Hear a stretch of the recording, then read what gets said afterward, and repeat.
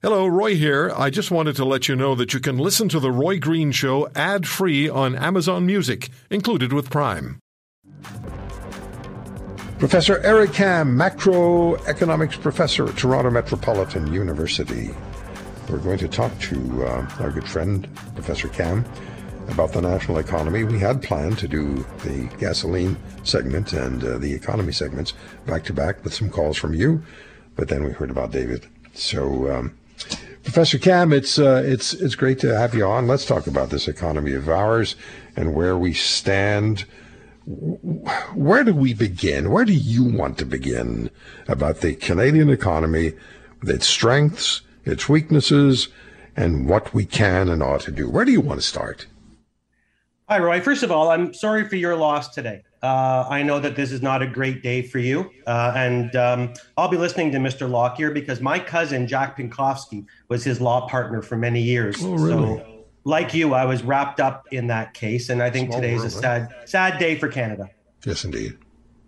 You ask about the economy. And I guess what I'd like to talk about today is just to make sure that people keep their eyes on the prize, because I think you can really be easily misled if you listen to our Prime Minister and his group talking about how hard they're working to help the middle class and the working class people, because that sounds great and that can sometimes win you elections. But when you get past the veil and you dig a little, we are living in a really contradictory time. Because the more they talk about how much they are going to help people, all I can see, and in my opinion, all economics is about is what is actually happening, is rising inflation, rising interest rates, which are eventually going to have a negative downward effect on the labor market. And a little bit like your previous guest, Mr. McTague is a very bright man.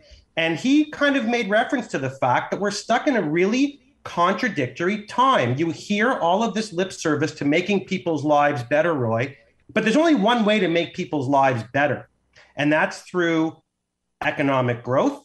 That's through increasing people's disposable income, and we seem to be working very hard to do neither of those things right now, Roy.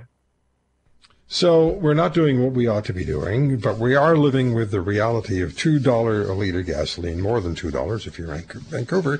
It's $2.33.9. I can't even say it.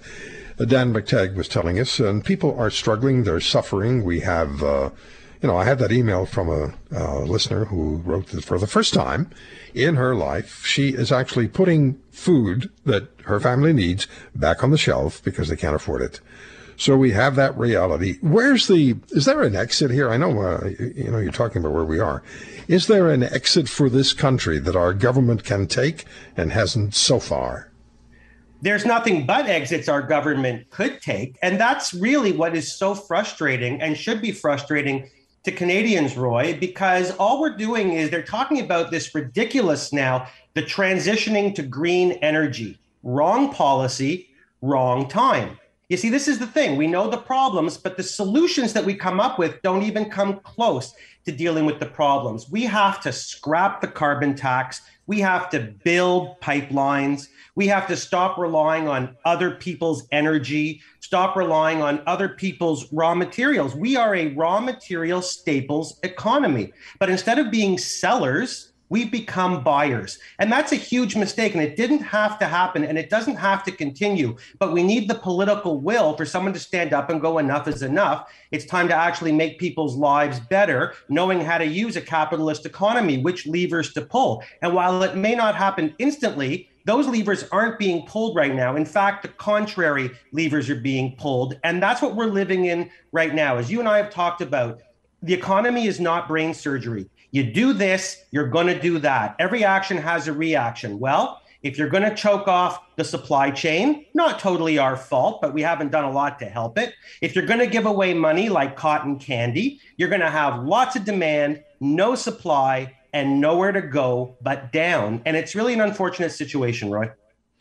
You know, one of the other issues that we've talked about on a number of occasions, and I interviewed Senior Vice President of the company, MNP Canada, and they do an annual poll on the cost of living, or the CPI, and they found that 57% now We're almost at 60% of Canadians fear not being able to pay their bills at month's end. We were distraught, well, very disturbed when it was 48%. Now it's 57%.